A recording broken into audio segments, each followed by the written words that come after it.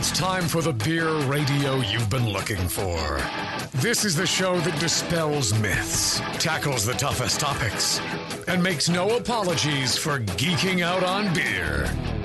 Hosted by two guys that drink before they think. Jamil Zainasheff and John Palmer. This is Brew Strong.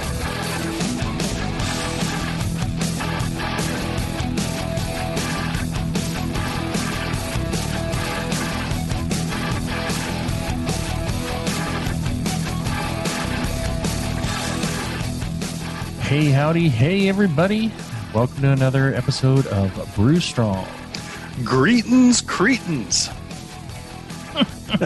I like how you lean into the camera for your greetings. Got to project from the deck. Yeah.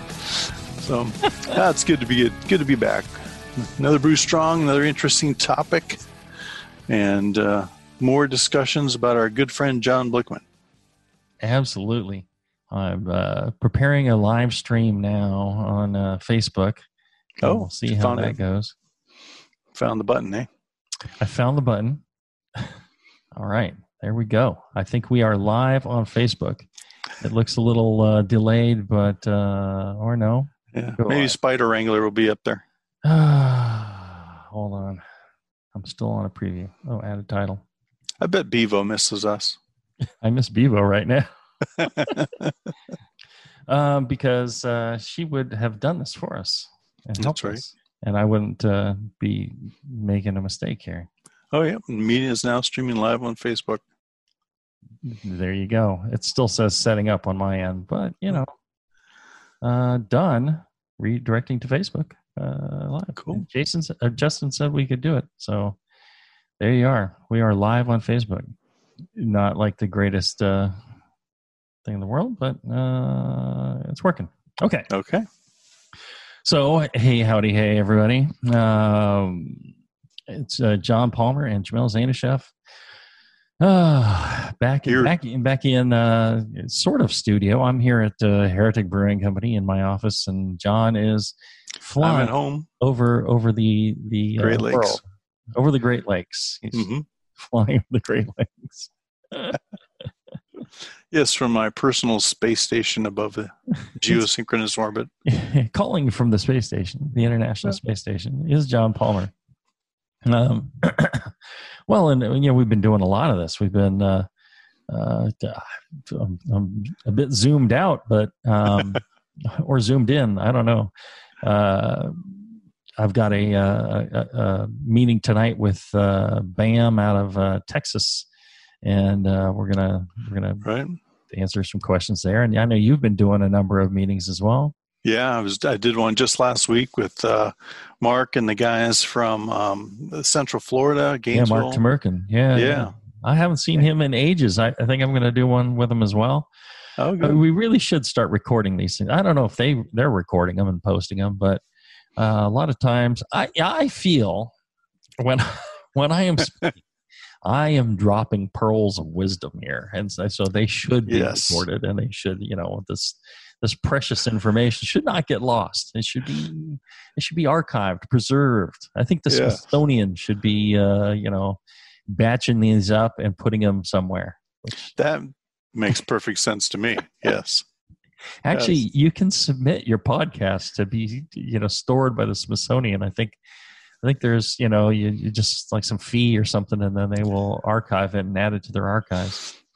Well, other than impressing the kids, I don't know what they would do, but yeah, I don't know that my kids would be impressed. Be like, that's right. Yeah, there's the possible downside we really don't want to explore. Which is it would be stored forever, and we'd be humiliated forever in our fine.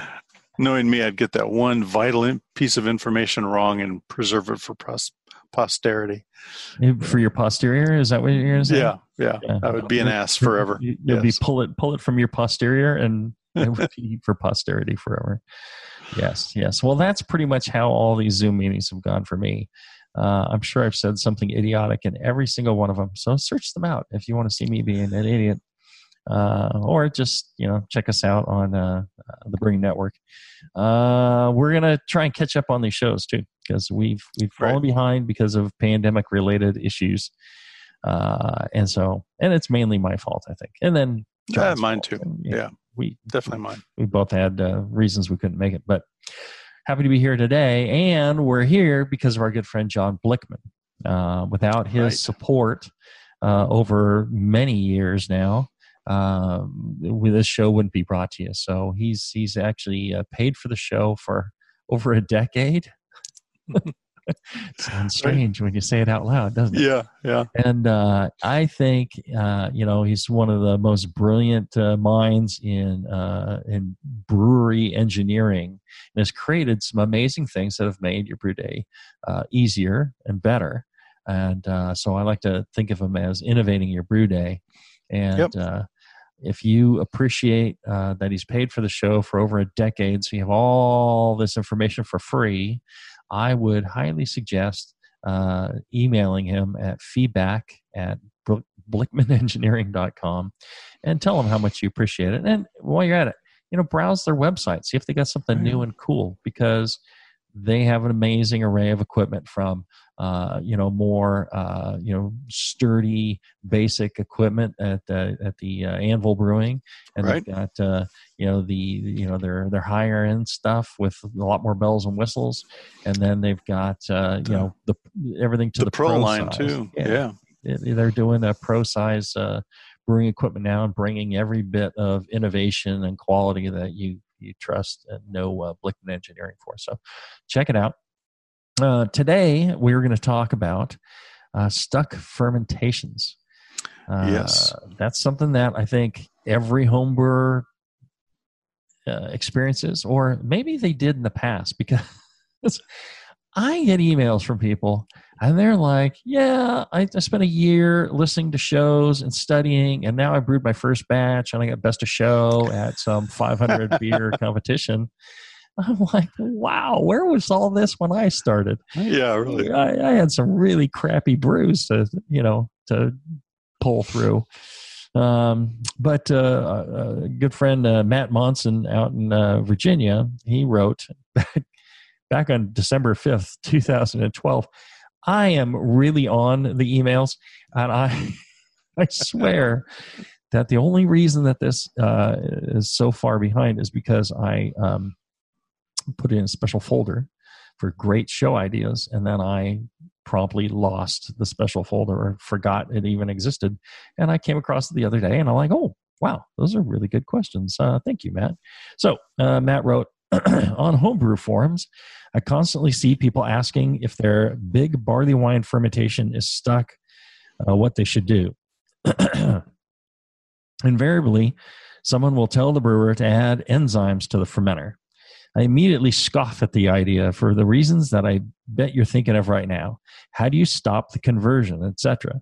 But it also leads me to this concept that I'm calling beer ethics. Let's say I use a massive amount of extra amylase enzymes in a mash and convert every single starch into a fermentable sugar. Can this truly be called beer? What will be left over? Does the final gravity of a beer actually indicate something about sugar starch content, or does it also include something about proteins, glucans, or other? I'm sure something like this would taste like beer, wet, hoppy, grainy, alcoholic, carbonated. But will it be like beer's bizarro twin? Just another avenue to explore in this relationship between attenuation, sweetness, alcohol, and final gravity. Thanks, Matt. Yeah. I think maybe once or twice homebrewing did I add enzymes to a fermentation. Generally, if I used any extra enzymes, amylase enzymes, it was in the kettle, not even in the mash. I've added it in the mash, but generally in the kettle. And we've used it a couple of times here at Heretic when we're kind of experimenting on possibilities. We don't use it in our regular line of beers and general production. Do you do brewed IPAs much and use it there? We've done one here, and I've done a couple with friends, for collaborations and such. Right. Really, the amylase enzymes, a number of us aren't really sure that that's necessary to make a good brewed IPA, because we're already able to attenuate further. And, you can add glucose, essentially. Dextrose is glucose. You can add that, ferment it out, versus adding the amylase enzyme and trying to convert more of the maltose into glucose. And I think, I don't know. I think, it's not that necessary maybe to use amylase enzymes on smaller beers that you're trying to get dry. Right. So, John, what is a stuck fermentation? Well, the stuck fermentation is when your yeast reach the end of their nutrients and cease reproduction. And the high growth phase that is when they do the majority of their attenuation. They're taking in sugars, producing energy, reproducing new yeast cells. And if they run out of nutrients, we talk about sterols that they need oxygen at the beginning of fermentation to generate sterols to replenish their cell membranes and so on and so on. Well, at the beginning of fermentation, they do that. They take in these nutrients and they store them in the vacuole, and they share that vacuole with the daughter cell. And so as they reproduce, they will get down to a point where they can no longer divide. And then their, life for them as they know it ends. They go into stationary phase where they stop fermenting and wait for the next batch of wort to come along so they can replenish themselves and start all over again. So a stuck fermentation is where the yeast stop fermenting, stop consuming sugars, and going into the stationary phase. Right. So a stuck fermentation can happen in any fermentation whatsoever. It can happen in a small beer. It's more likely that it ends in it's a stuck fermentation in a higher beer. Stuck meaning you anticipated more attenuation than you got, and the beer seems to be slowing down, not really fermenting. It's kind of chugging along, and most people experience that in bigger beers, and it's caused by either a lack of healthy yeast or the environment for healthy yeast to ferment fully. Right. So, it gets too cold, for example. Too cold, lots of unfermentable dextrins, and that's why the attenuation is less than you're expecting. But generally, it is in the higher gravity beers, and it's caused usually by a lack of, if you've pitched enough yeast, it's caused by a lack of three main nutrients, which is oxygen, zinc, and on something where you're adding a lot of adjunct, if you're adding a lot of simple sugars, free amino nitrogen is critical. Right. So in an all malt beer, generally you have enough free amino nitrogen, depending on, growth conditions, where you got the malt. But, most maltsters, they're paying attention to this, and, any good, malt will have plenty of free amino nitrogen. But if you're adding a lot of dextrose or something like that, you might need to supplement. We did a beer recently called Amnesia Juice that we dosed with dextrose multiple times at certain points with, and we had a special blend of nutrients and free amino nitrogen in with the dextrose that we dosed it with, and we pushed California ale yeast to go to 16.5%. So it's all possible. It just, you need to provide the ideal environment for the yeast for them to ferment fully. Let's see. Excuse me. I'm a little phlegmy today. Yes, I need a beer. Where's my beer? Doing this early in the morning. I can't be drinking now. And this is early in the morning because I'm a beer guy. Right. So what can we do to fix a stuck fermentation?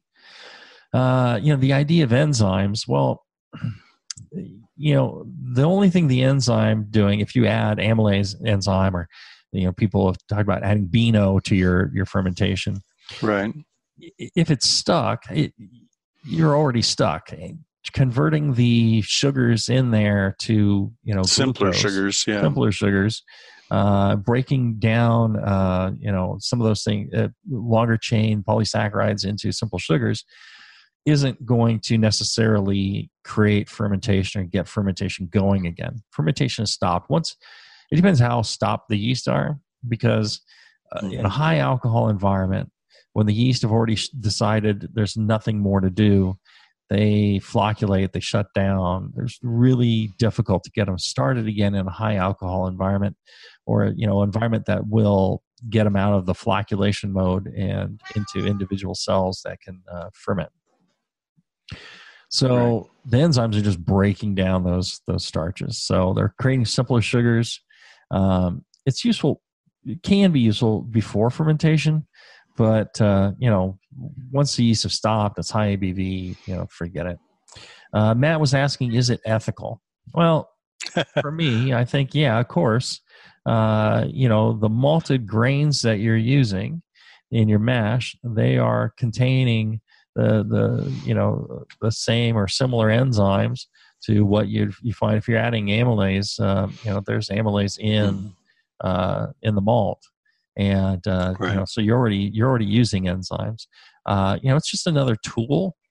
It's like using a pitch of yeast. You're using a concentrated yeast slurry that somebody has made for you, versus exposing your wort to the air and hoping for it to fall into it. So it's just another tool. It's perfectly ethical. I know there's a number of breweries where they improve their efficiency by adding enzymes to their mash to increase the extract and the yield that they get. It isn't for most of us, smaller guys, but there are people who definitely do it. Let's see. And you can compare that to adding dextrose or other simple sugars. Adding dextrose, I mean, you're adding glucose to your wort to ferment and ferment higher. And is that more ethical than adding enzymes and converting to glucose? I don't know. I think either's fine. Like I said, just a tool. Yes, people have called me a tool before. So I'm apparently a beer tool as well. And is it beer? His question is can you call it beer? Well, oh yeah. The interesting thing is, I think it was 2006 or something like that. The TTB, in a letter of understanding, I think with the FDA, I don't know, the definition of beer kind of changed, the legal definition of beer. And beer, a malt beverage is anything that uses malt and at least, I think, 7 pounds per 100 barrels of beer of hops. Sounds like a Budweiser kind of thing, 7 pounds per 100 barrels. That is called a malt beverage. Anything without the hops and malt, or not using both of those, is called beer. So if you make a hard seltzer, let's say out of corn or rice, and there's no hops, that's called beer. And it seems backwards. Exactly, it seems backwards, and people go, no, that's not the way it is. Because if in the past, and I've talked about this on the air, if you went and got yourself, a wine cooler, it said malt beverage on it. Yeah. Now they say beer, because it's been reversed. So if you get a can, I think a White Claw, it says beer. Huh. I bet the TTB made a typo and just ran with it. They don't want to admit their mistake. Yeah. So it was kind of like, well, people were, I guess, complaining that malt beverage, but the reason why they went to using malt in all these wine coolers and things like that was it was cheaper. If you use wine or use spirits, it's very expensive. If, for example, in California, we're looking at making our own canned cocktails. We're going to release it in about a month. And in California, it's about $7.50 of tax on one case of 12-ounce cans, just because we're using spirits for it. If we used beer or malt, it would go down to 40 cents, something like that. 40 cents on a case versus $7.50 on a case. Wow, the that's a big alcohol difference. level would be the same. It's based on below 50% alcohol and above 50% alcohol. Below 50%, it's all the same. So it's very expensive. So that's why all these things went to using malt, and then they all started calling themselves malt beverages. That changed, and now they should be labeled as beer. I mean, there might be exceptions. People haven't quite caught up since 2006 or whatever it was. But beer is anything else. Malt beverage has to have malt and 7 pounds of hops per 100 barrel minimum to be called malt beverage. Fascinating, isn't it? Yet I can also label my products with ale, lager, beer, stout, porter. I think lager. It has to have one of those designations on it. So I can call it beer, but it's technically a malt beverage, and it's not a beer. Fascinating, isn't it? Strange. The world of government and no kidding, licensing and all that. Wow. All right. So yes, it would be called a malt beverage technically, but it is still a beer. I thought, he had an interesting question, what is left behind? Oh, and yeah. We did a show recently, or maybe it'll be in the future, I don't know, where we talked about what is produced during fermentation. And let's see here. Normally, you would add your enzymes to the mash or to the wort, and then you halt it by boiling at a certain point. So you're not overdriving things and really thinning out the beer. And it takes a good amount of time. If you're doing a brewed IPA like you were talking about, we add it to the kettle, and you got to wait. Even at optimum temperature, it just takes quite a while. You got to keep stirring it, and it takes a while to get full activity. And I guess depending on the enzymes, correct me if I'm wrong here, John, but theoretically you can get everything, all the polysaccharides down to just glucose if you have mixture of enzymes, right? Right. There's certain, starches that or polysaccharides that the amylase enzyme won't act on until they're broken down. I mean, that's why there's beta amylase and alpha amylase.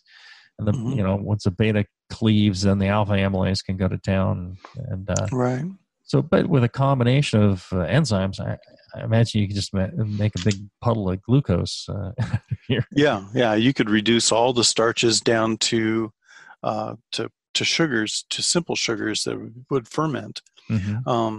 But there's a lot of other, well, not a lot, but there is some other content in the wort as well. The proteins. You have polysaccharides that are not hexoses, they're pentoses, and those are not fermentable. Mm-hmm. So, those and the bonds on those sugars would be different than the hexose sugars. So I think like the amyloglucosidase wouldn't act on those. Right. But if you had the right combination of enzymes in the right sequence, right, your beta glucanases and all the other ones, you could reduce it all to simple sugars. Right. But most of the flavor remains.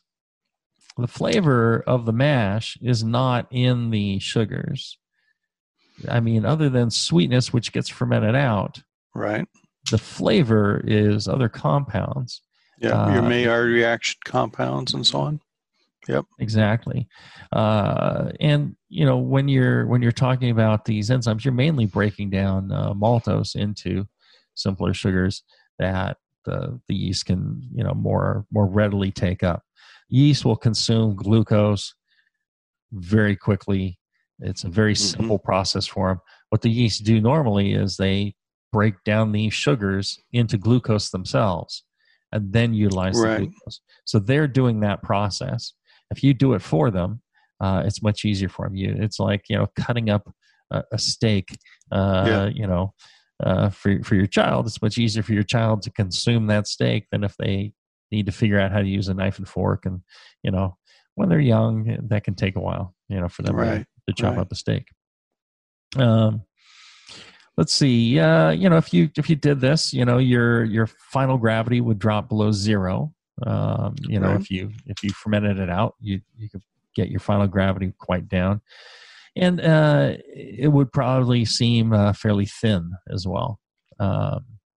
If you add enough enzymes and break everything down, it would come pretty thin. But again, your flavors coming from your alcohol, your fermentation from your hops. There's these yeast flavor active compounds. So, at the end of fermentation, you've got some of these long chain sugars left over. They're going to add more of a fullness.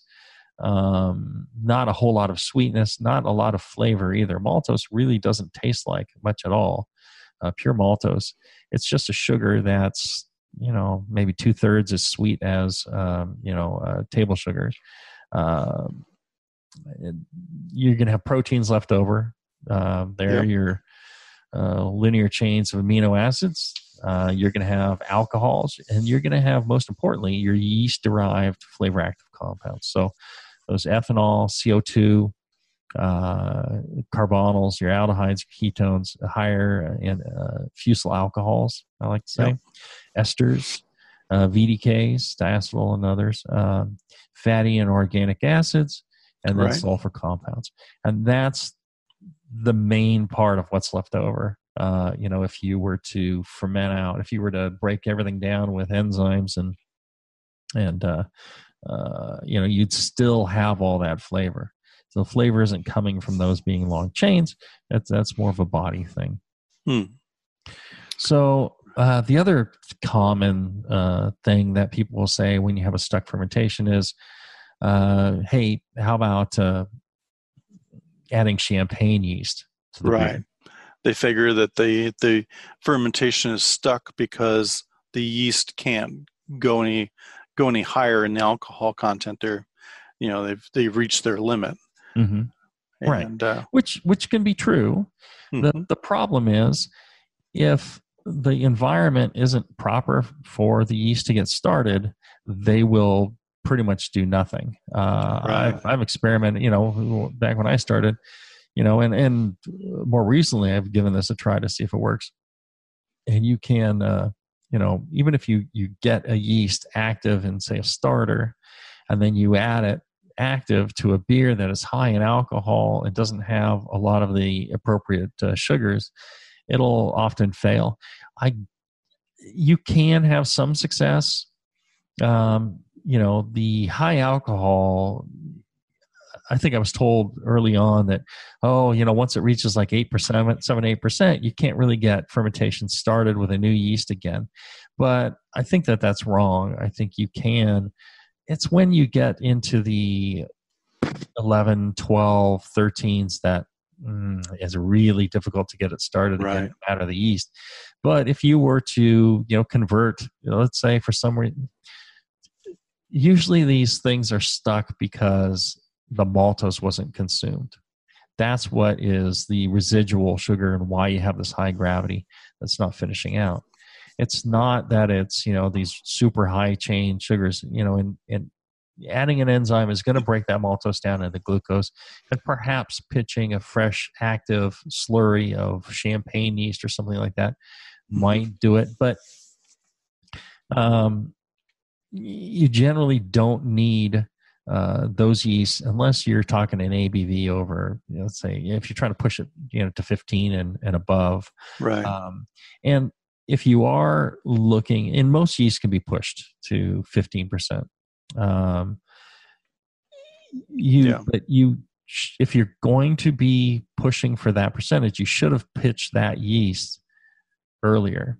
And I've always said champagne yeast, I mean, if there's a lot of glucose left, yes. But if you're trying to ferment maltose, there are better yeasts for fermenting maltose than champagne yeast, I think. For example, White Labs has their WLP 099 super high gravity ale yeast. That's better suited to a maltose fermentation. And that, goes as high or higher than any champagne yeast will. So, you might try that. But none of these yeasts work well without, the appropriate environment. So, right. I used the analogy before of, shooting a bow and arrow and trying to hit a target. You're trying to hit this target gravity, but your setup of the bow, your pull of the bow, your angle of the bow, the arrow that you're shooting, all this stuff is dependent. That's your setup. That's your your mash profile. That's your nutrients, your zinc, your oxygen, other micronutrients, your pitching rate, your yeast strain selection. All this adds up to your setup for this shot and whether you're going to hit the target or not, or whether you're going to be wide of the target. And if you have a good setup, fermentation will go and you will hit your targets. So, once you loose that arrow, once you pitch that yeast, you're off and you're going, and you have far less control at that point than you did before. Your control is in setting up the proper fermentation, not in trying to goose the fermentation along once it's started. Right. That becomes difficult. You have temperature you can control. You can do an extra dose of oxygen, things like that. But really, that becomes tricky. Yeah, you've brewed high gravity beers many times over the years, and your triple IPA was an excellent example where Evil 3. The Evil 3. I thought that was a 7% beer. You said no, it's a 13. And it's like, wow, so smooth. But you attacked that beer by getting the setup right. In terms of your pitching rate, your aeration, controlling the mash and controlling the sugars and the nutrients that the yeast needed for a good fermentation. And it went right through, didn't get stuck. So often I think stuck fermentations are a result of, as you were saying, of poor preparation, not pitching enough yeast, not providing the right conditions for the yeast when they were pitched in terms of aeration or temperature and what have you. Absolutely. And, I can't stress enough that's the way, to make a great, high gravity or high alcohol fermentation. Jimmy Gurr was asking, what percentage does it become malt liquor? It depends on the state in the U.S., I guess. Because a lot of those names are used specifically for state related issues. I know in Texas they had a whole thing about I don't know if they still do, but you had to call something a Bock or a Vale or a lager depending on the ABV. Yeah, if it was above 6 or something. Yeah. Yeah, they still have like 2 different licenses for Travis was telling me something about beers above 5%. You need 1 license, and beers below 5% you need another license.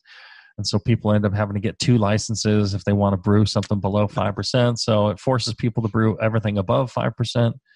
I thought that was pretty fascinating. So, yeah, a lot of these laws have unintended consequences as to what the beer will be. Well, I think, going back, how do we fix a stuck fermentation? I think is the key question. Right. And you've touched on it, but right. I think pitching more yeast often isn't the answer once fermentation is done. Really, you can do a couple of things. You can add some additional nutrients and hope that the yeast are still active enough. If you see your fermentation slowing down, you can add another dose of oxygen. right. You can add you can resuspend the yeast, swirl your carboy or your bucket or whatever, or pump it around and get the yeast mixed up in the beer. Add temperature, add warmth. Warmth will speed things up. It allows gets the yeast more active.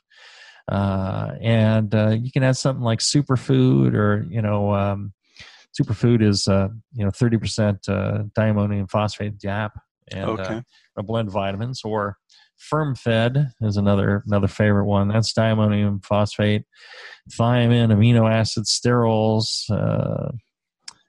some proteins, some microelements, vitamins, and organic and inorganic DAP. And then they also have a DAP-free version of FermFed, which you want the DAP. The diammonium phosphate, essentially takes the place of FAN. And if you're making a high adjunct beer, if you're adding more than, if you're trying to, it's such a complex topic to talk about. Yeah. If you're trying to brew something, let's say, that is high ABV, and it's got like 10% adjunct. For example, on Evil 3, we use like maybe 8% dextrose, not a whole lot. So it's just a normal fermentation, and it attenuates well. If I was trying to do the same beer with 30% dextrose or 40% dextrose, I would want to add some more free amino nitrogen for the yeast, because otherwise it's probably going to crap out at some point and leave a sweeter finish than I want. And I see a lot of people with that problem when they're trying to make these bigger beers. So I would, look at adding the free amino nitrogen, all that, because the yeast will just ferment the glucose, and then they'll shut down and not really ferment much of the maltose. And that's what happens. The glucose will go first. So you can do that. If you're adding diammonium phosphate, DAP, or a nutrient that has it, you have to be careful, because if you add too much, especially early on, your fermentation will go like a rocket, and you will get solvency hot. You'll get a lot of fusel alcohols. You got to be very careful about that. Right.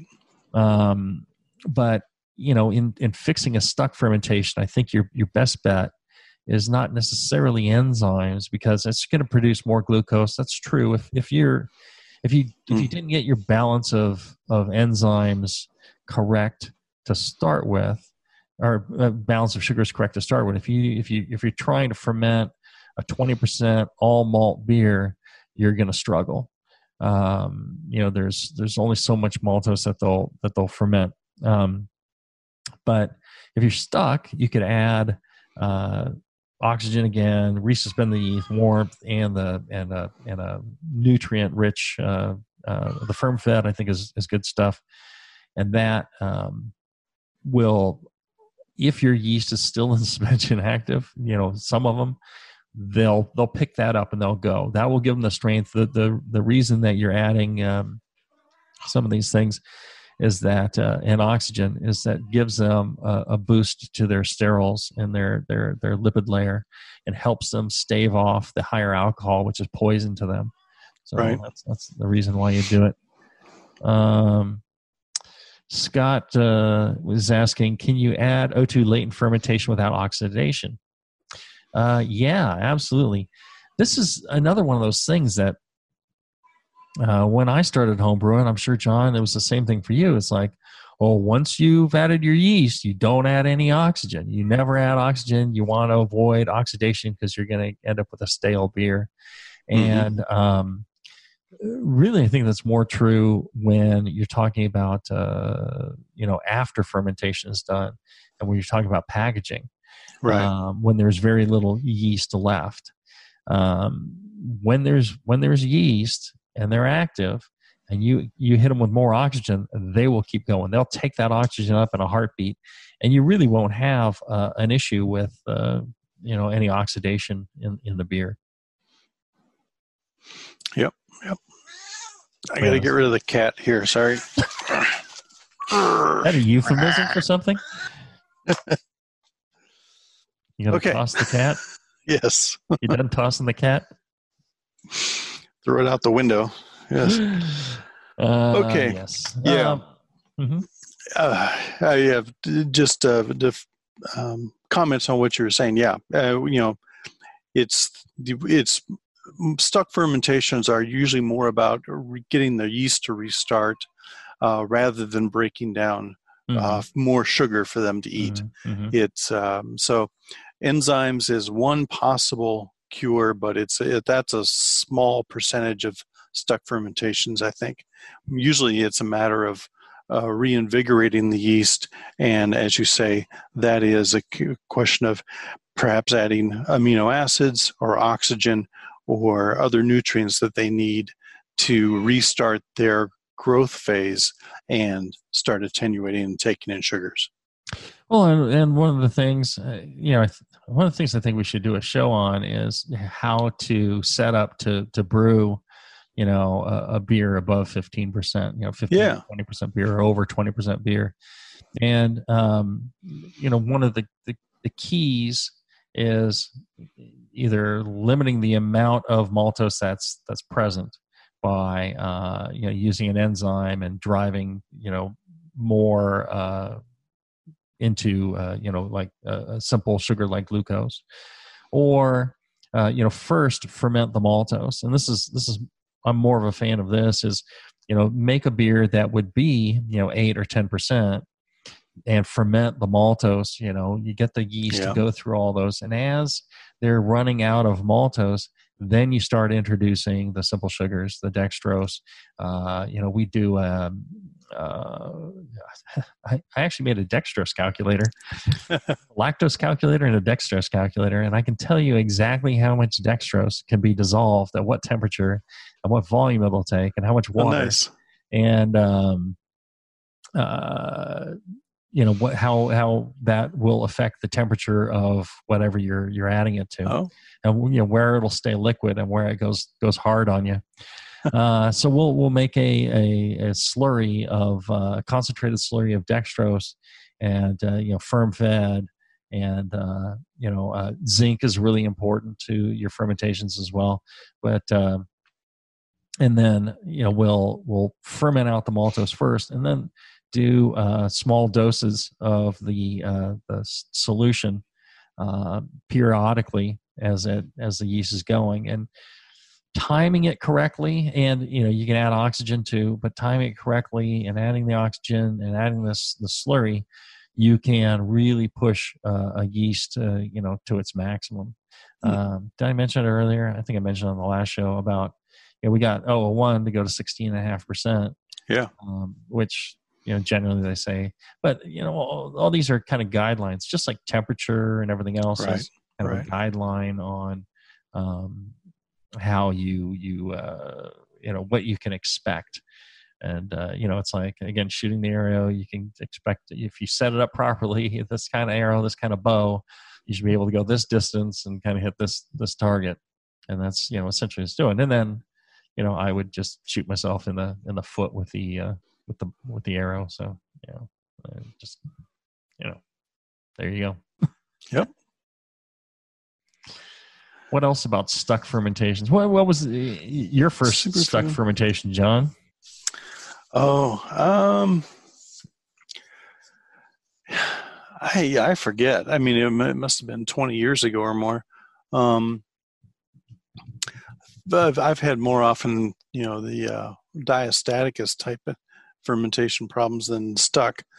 But yeah, it's usually it was a matter of underpitching, and so just 2 packets of dry yeast instead of 1 packet made a world of difference for those 7% beers that would be like on the borderline for 1 packet of yeast to handle. Doing 2, and they would ferment out fine. Right. You mentioned zinc. Zinc is, I think we should elaborate on that a little bit. Zinc is crucial for fermentation in that it is an essential cofactor for one of the enzymes that breaks acetaldehyde down into alcohol, into the ethanol. And usually yeasts have enough zinc, especially if you've bought the yeast from a commercial source. But when you start repitching yeast, fermentation to fermentation, like you do at Heretic, you can run into zinc deficiencies where, then without the yeast cell having sufficient zinc, they can't break down the acetaldehyde. So that's where the zinc additions to a stuck fermentation may help fix it. Yeah, well, and it has a lot to do with the reproduction of yeast as well, and one of the things that we found was that most of the nutrients being sold didn't have sufficient zinc. We did some measurement of our wort. Actually, we took it to our friends at the local Anheuser-Busch plant, only about 10 miles from here. Brewers help brewers, and they're brewers. Yeah. They're good brewers. They test our wort for us, and the nutrient, even with the nutrient addition, the zinc was insufficient. So what we do now is we add zinc monohydrate to our wort. It takes very little. You can overdo it with the zinc, but what I found is that when people say, "Oh, I've got a sluggish fermentation. I've got a problem with the beer's finishing," they go. Fermentation should go fairly quick. I mean, you shouldn't be weeks into a fermentation with it bubbling, once a minute. Right. And I hear lots of stories of that, and usually the issue is not enough zinc. It really does help, with fermentation, and a second dose of oxygen. I like to do it once they have done their growth phase, and then give them a hit of oxygen to help replenish the sterols and the lipid layer. So usually I'll go 8 to 18 hours in. I'll hit them with extra oxygen. Okay. And they're always saying, well, that's safe, but they say, oh, don't want to add oxygen after that. You can add oxygen after that. It does change things. It'll make the yeast kind of lag for a bit as they take up the oxygen, but they love oxygen. And they'll take it up, and then they'll get going again. So you can definitely add more oxygen. Think about open fermentation for that matter. I mean, their oxygen's available to them the whole time, and it doesn't hurt the beer. It doesn't oxidize the beer. Where oxygen is a real detriment is after fermentation. Yeah, and packaging. And I think, again, back in the old homebrew days, there wasn't as much, attention to the packaging, and people relied on, bottle conditioning and stuff like that. And, there was some issues, and maybe that's it. There are some effects of adding oxygen during fermentation. Don't get me wrong, that can produce certain compounds that maybe you don't want, but, used in balance, and especially in these high gravity beers and high alcohol beers, it's a useful tool. Ronald was asking, what about the use of magnesium in high gravity beers? Is that the same effect as zinc, John?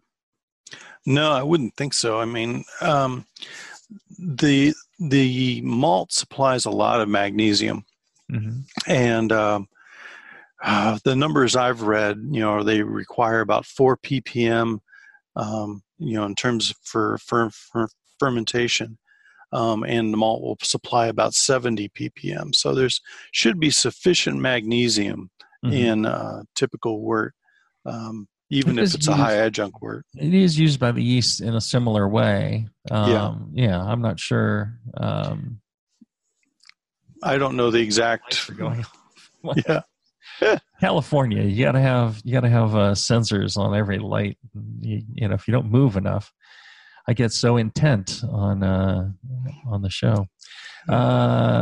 Neil was asking, here's a question, Jamel. If you happen to pitch at too low a temperature for the given yeast strain, is just raising the fermentation temp enough to get it going? Not really a stuck fermentation, more of a non-starter.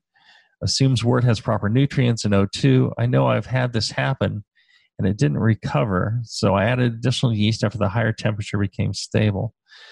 Yeah, I actually, Neil, I've had that issue too back back in the day, and actually I think we had an issue similar to that here at Heretic, where one of our glycol actuated valves, remained stuck open. Yeah. God knows what reason. I think it was a failed RTD connection that caused it to happen, and so the tank got down in the 50s just right after pitching, and so it wasn't fermenting. And what we ended up doing was stirring the fermenter, pumping everything around, and bubbling more oxygen through. And once we got the temp up, it's very difficult to get the temperature up on 100 barrels of beer, with no heating elements present. I've had more success in small tanks. We actually have a little 5-barrel experimental tank, yeast propagator in it, and I put heating in line on there. And so you can heat in that one. And by doing so, generally then, fermentation will often kick off. If you're in an environment, a nutrient and sugar-rich environment for the yeast, and you pitched it and it was cold and they just didn't really get started, by warming up, and they really should start back up again if they were truly healthy and the environment's right. Just because they will. It may not be as active a fermentation, but what I've seen is that you will get it to ferment. It will get going again, and it is possible to take it up. Pitching additional yeast once it becomes temp stable, that's also a viable option, especially if there's no alcohol already produced by the yeast. It should just be like starting again or starting up originally. If all the other yeast has fallen out and you have the ability to rack off of that, either bottom dump if you're commercial, or if you're home brewer and you don't have that, you could rack the wort to a second vessel. Reoxygenate, pitch a fresh, make sure it's warm enough, pitch a yeast and do that. And you definitely should be able to get it going then. I think, it's a good question, Neil. It's kind of the opposite thing that we were thinking of. Any other advice on high fermentation, stuck gravity, stuck ferments? No, I think those are the main points. And setup is key, and then and kind of resetting up or restarting, the fermentation by taking it back to the proper environment, proper conditions for the pitch is probably the best way to get it restarted. Yep. Well, there you go. John Palmer himself. All right, everybody. Thank you for listening in and or watching and seeing our not beautiful faces, but seeing our faces and spending some time with us. We're gonna try and set this up for Tuesdays around this time. Yep. Yeah, we got a lot to catch up on. We know we're behind on shows. We apologize. This all pandemic thing has kind of messed us up. Oh, Craig wants to know, where do you get zinc? We bought it by the industrial 100 kilo sacks, and they use it in like cattle. Mm-hmm. They feed it to cattle to improve the cattle health. So that's one place to get it. I think you can get zinc supplement tablets or something like that, and that tends to be zinc heptahydrate. So you have to use a bit more because it's got more water in it. But Right. I think we do a show on zinc additions. If we didn't, we should. I have tons of information, lots of data. We should plan a zinc show for next week. I can't have it ready for next week. Okay. What do you think I am? A genius, yes. Thank you. So thanks again for listening. Make sure to reach out to our fine sponsor, Blickman Engineering. You can email John at feedback@blickmanengineering.com. Tell him how much you appreciate him sponsoring the show. Tell him how much you appreciate his genius in making brewing equipment. And, if you got time, just check out the cool stuff on the website. You don't have to buy anything. Right. I'm just saying, just spread the good word about how kind they've been over the last decade plus in paying for this show, so you don't have to. All right. Very good. Until then, everybody, brew strong. Brew strong, everyone.